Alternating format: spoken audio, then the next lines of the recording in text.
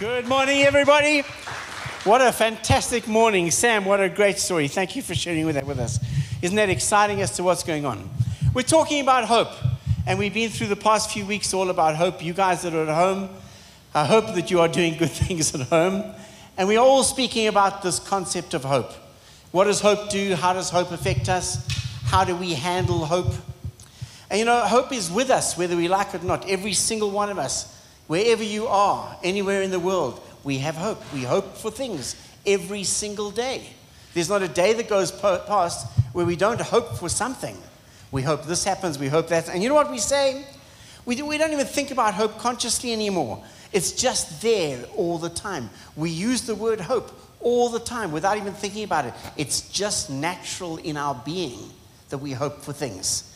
How many times do we say, or how many times do we hear people saying to us, oh, well, I hope you guys are well.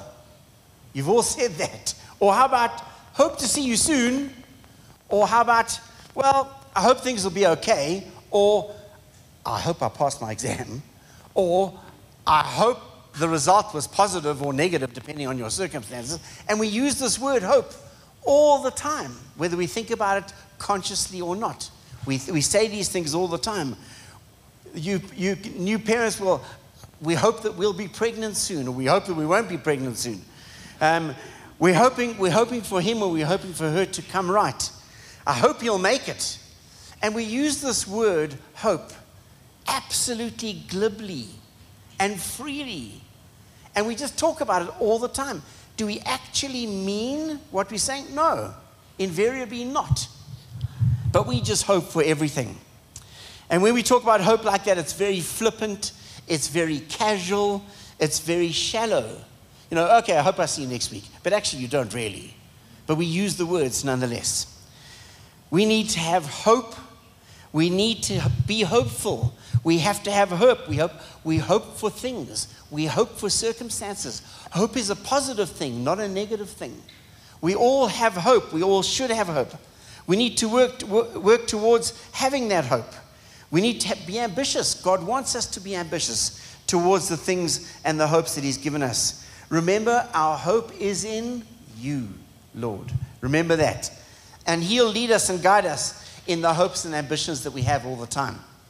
But you know what? When God talks about hope, it's very different to, well, I hope I'll see you tomorrow. God doesn't use hope like that. God used hope in a very, very, very different manner. His hope has much, much more meaning than ours in everything we do. God's hope contains significant meaning, and I'll show you that just now. God's hope contains absolute truth. So when we say, well, I hope I'll see you tomorrow, we probably don't mean we're going to see you tomorrow, but when God uses the word hope, He doesn't use it like we do. When God uses the word hope, it is real. It is truthful. It's reality. When God says, I want you to hope for these things, it's real. It's going to happen. And I'll show that to you just now. God's hope is integrous. It's full of integrity of God. God's hope is deep. It's not just flippant or casual or light like our hope is. God's hope is real. It is deep. It's integrous. God's hope contains promise. I hope you're feeling okay today. Actually, you don't really hope that. But God, when God says this is what hope is going to achieve, it's real. It's a promise from our Father.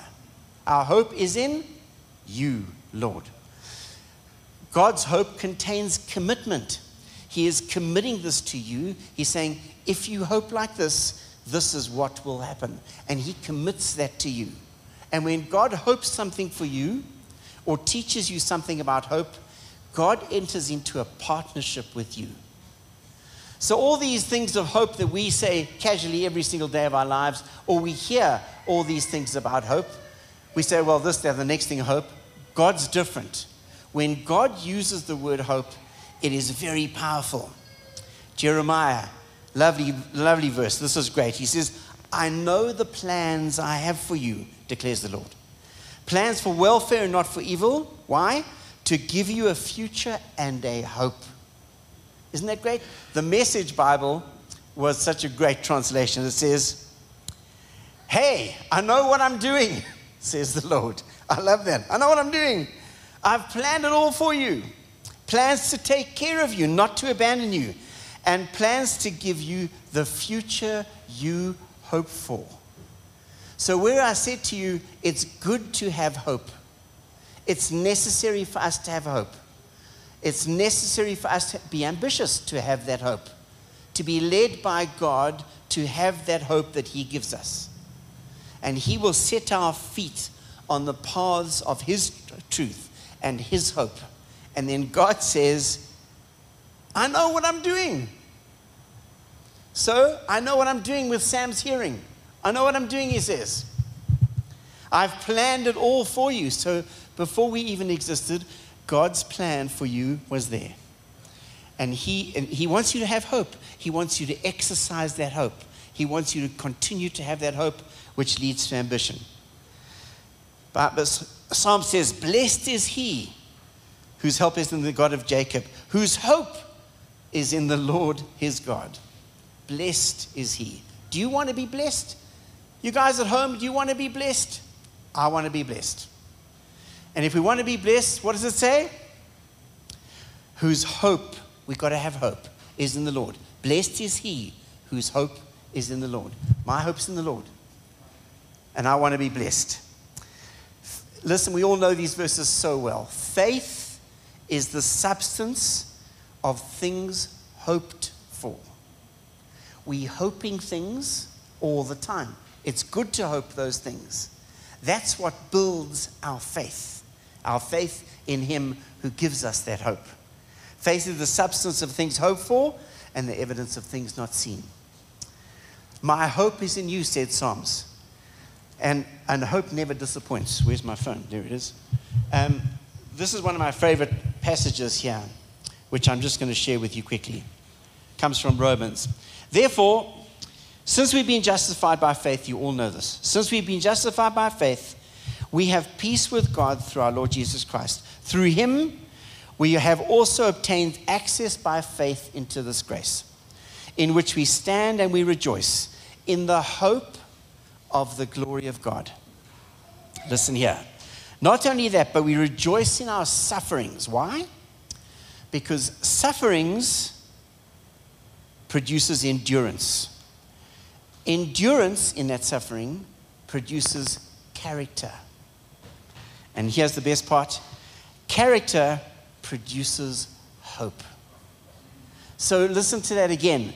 So we rejoice in our sufferings, knowing that our sufferings produce endurance, ambition, steadfastness, and our endurance produces character, and our character produces hope. And hope does not put us to shame ever, because God has been poured into our hearts by the Holy Spirit who's been given to us. So our suffering ultimately produces hope. God wants you to have hope all the time. He will never ever disappoint you in that hope. So that's easy.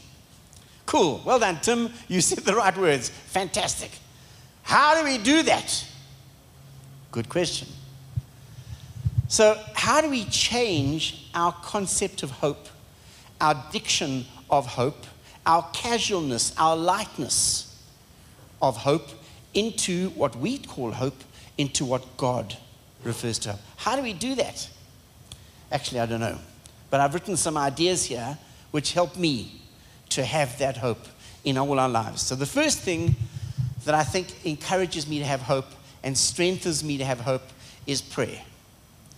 God wants us to pray about everything. Our entire lives must be covered in prayer. From the seriousness we had to the less serious. For example, Sheila will be going to the shops and she's driving her car and she actually does this. And she prays the Lord, Lord, please give me a rock star parking. That's what she calls it. Sure enough, time after time after time, there's a parking at the entrance to the building of the thing. So from the serious prayer to the very insignificant light prayer. Our lives must be covered in prayer all the time. The next thing is faith. We have to have that faith. Remember, character builds faith and hope. We've got to have all that. Faith is the substance of things hoped for. So if we have that faith is built by that hope. Hope is the substance of that faith. Just in the last month or 6 weeks or thereabout, I've been involved in 2 funerals. The first was a fantastic memory of an incredible godly woman. And it was a celebration. It was a happy occasion. This is a woman who has prayed for me almost my whole life, which is probably why I'm standing here still. But watching her and how she's gone through, and the family that got together to bid her farewell was a celebration. It was a fantastic event. It was filled with hope. It was filled with faith. Why? Because she demonstrated where she was. She had her faith. She had her hope. And the family knew that. It wasn't just I hope this has happened. No, they knew that. Lord, receive this precious lady. And it was a fantastic celebration for everybody that was there. But at the same time, I was involved in another funeral. And this particular one was hopeless. It was faithless. And these people didn't know the Lord. They didn't know Jesus. In fact, they shunned him. They walked away from him, and they didn't want to know.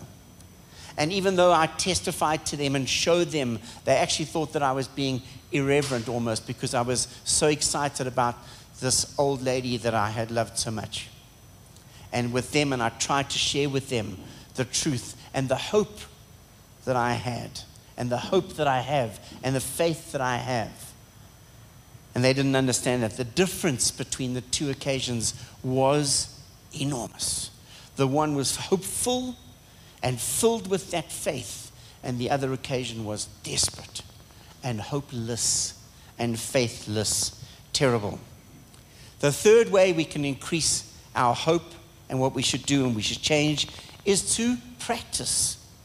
Now, you know that every single thing that we do requires practice. If you want to do anything well, what have you got to do? You have to practice. What does that mean? You've got to practice and exercise your faith. Exercise your hope. Let me give you some examples quickly as to what that means. Within the Jews for Jesus environment, we entered into a thing called immersion, where we immersed ourselves into the Johannesburg Jewish Society. And we went and had coffee in Melrose Arch and in Glen Hazel and all those good places where the South African Joburg Jews hang out. And I was sitting there with our missionary, and we were just chatting about things. And there were 2 Hasidic rabbis sitting at a table quite next to us there. And I just had it in me to say to the waiter, please, can we bring me their bill? Please. So the waiter said, okay, and he brought me their bill, and I paid for it. And then when they called for the bill, the waiter went away, he cleared their table, etc., and then he came to them with a tray, and it was their bill, and he had written on paid. So the one rabbi turned to the other one. I could see that they were just sitting a couple of meters away from us. And he looked at the guy and said, what are you talking about? And then he pointed to Aiden and I, and they paid for it. They didn't know what was going on. They came to me, and they said, what are you doing? And I just said, Yahweh wanted you to know that he loves you. That's all. That's all I said. But it's practicing our faith. If God tells you to do something, you have to practice that. That's going to increase your hope in the Lord Jesus. Lastly, as far as that's concerned, we have to confess. Confession. We're all going to make mistakes. There's not one of you, not one of me, not one of you online that is perfect by any means. I used to say to people that, well, I used to be conceited, but now I'm perfect. But that's not real. Anyway, so none of us are there. But we're working on it. We are working to get towards perfection. We will be perfect one day. We're working on it. And we got to confess that to the Lord, saying, Lord, I really messed up there. Sorry. Please forgive me. Please help me have that hope. Please help me have that faith so that I can get back to where I should be. So these are all things that happen to us personally. But what about our church? What about the church of Jesus? What about the bride of Christ? This is the bride of Christ. What's happened to the church? What is happening to the church? Over the past 18 months, we all know, and we're sitting here this morning because of that experience. So the church has changed. The concept of church has changed. What's going to happen to the church as we know it today? We know where our history was. We know where we've come from. What's our hope for the church? Where are we? We're hoping for ourselves. What's our hope for the church, the bride of Christ? We know where we were. We know where we are currently. What about tomorrow? What's going to happen? What are you hoping for? Should you have hope for the church? The answer definitely, unequivocally is yes. Absolutely. God wants you to have that hope. God wants you to have that ambition. God wants you to see the bride of Christ healthy. We have to hope. We have to hope for ourselves. We have to hope for our church. We have to hope that we can be the light on this hill shining out there to everybody else. So we know what our hope makes our faith stronger. We've spoken about that already. The more we hope, the stronger our faith. We spoke about that. Our hope, our faith in the church has got to grow. It says, do not forsake the gathering of the saints. So whether we're gathering here in this building, whether we're gathering there online, we are together. The more we gather, the stronger our faith. And even though I may not be in this building, I'm there and I'm watching and I'm seeing and I'm enjoying and rejoicing. Yes, it's much nicer for me to be here. But we have to deal with what we've got to do. We have to have that hope. That's what's going to make the bride of Christ that much stronger. We can't let that go. Every eye will see the risen King coming. That's what the Bible says. How on earth is that going to happen? I thought to myself for many, many, many, many years. And this set of circumstances that we find ourselves in now as the church showed me the answer. It's so simple. And remember Jeremiah saying, hey, I planned this whole thing. I know what's going on, says the Lord. What did he plan? Every eye will see him. How is that going to be possible? Is he going to come to Joburg? Is he going to come to Jerusalem, New York, Tokyo? Every eye will see him. How? Bing! The penny dropped. I thought, well, every eye that is watching this YouTube video now is seeing me and hearing me and talking about me, and they can hear what I'm saying. When Cyril gets up for his family preach, a third maybe, 25% of South Africa can watch Cyril saying his thing. When the Lord Jesus comes into the clouds, every eye will see him. This is how. I never thought of that, but isn't that interesting? And God said, I planned this whole thing already thousands of years ago. So it's easy. Every knee will bow and tongue confess. So that's fine. So now I want to show you a little story. Can I take this stand? This one. Oh, yeah, thank you, Max. I'm going to put that there. Thank you. Right. Now, can you all hear me? Not yet. Not yet. Whoops. I want to tell you about how we hope and what we do. And I want to talk to you about Tiny Tim. Here he is. Can you all see Tiny Tim? He's so small. He's so insignificant. And he stands there every day. He says, oh, Lord, I know that you want me to be big and strong, but look at me. I'm so small. I can't do anything. I'm not strong. What can I do? And he stands there and he looks like this. He says, God says, hope in me. I will give you everything. I've planned this whole thing. He says, yeah, but look at me, Lord. I'm so small. And look at old Patrick over there. So old Patrick arrives. Here's cool Patrick. Can you all see cool Patrick? Patrick says, oh, look at him. I want to be like Patrick. Why can't I be like Patrick? Look how big Patrick is. And God says, just have hope in me. Yeah, but look at him. He was the captain of the tennis team, and he has 3 girlfriends, and I don't have any. And look at him. And God says, just have hope in me. Just trust me. Yeah, but look at I'm so small, and like Patrick's double the size, and he's much stronger than me, and he's much more effective than me. What can I do? And then it gets worse. So then Ephraim comes along.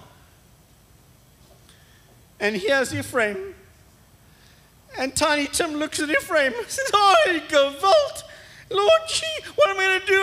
I hope to be like that one day, but I can't ever see it happening. What am I going to do here, Lord? How am I going to handle this?" And even Patrick says, "Well, you know, I was the captain of the tennis team, but Ephraim was the head boy. And he was the chairman of the SRC. And he's the managing director of my company. And I don't know if I'm ever going to get to be like him. I hope that I can get to him like that one day, but I don't know if I can ever do that." But you know what? The Lord Jesus holds you in the palm of his hand. And he'll never, ever let you go. And he says, "I don't care. I don't care, Tiny Tim, what you've done. I don't care anything like that. I love you, and I will hold you, and I will never, ever, ever let you go. You are in the palm of my hand." And you know what the Lord does in 1 nanosecond? He says, "Score." And they are all the same. God says, "I don't care, Tiny Tim. Hope in me. Have faith in me. You are as strong as Ephraim. You are as strong as Patrick. It doesn't matter where you come from. Have your hope in me. Build your hope in me, and I will make you strong." Amen.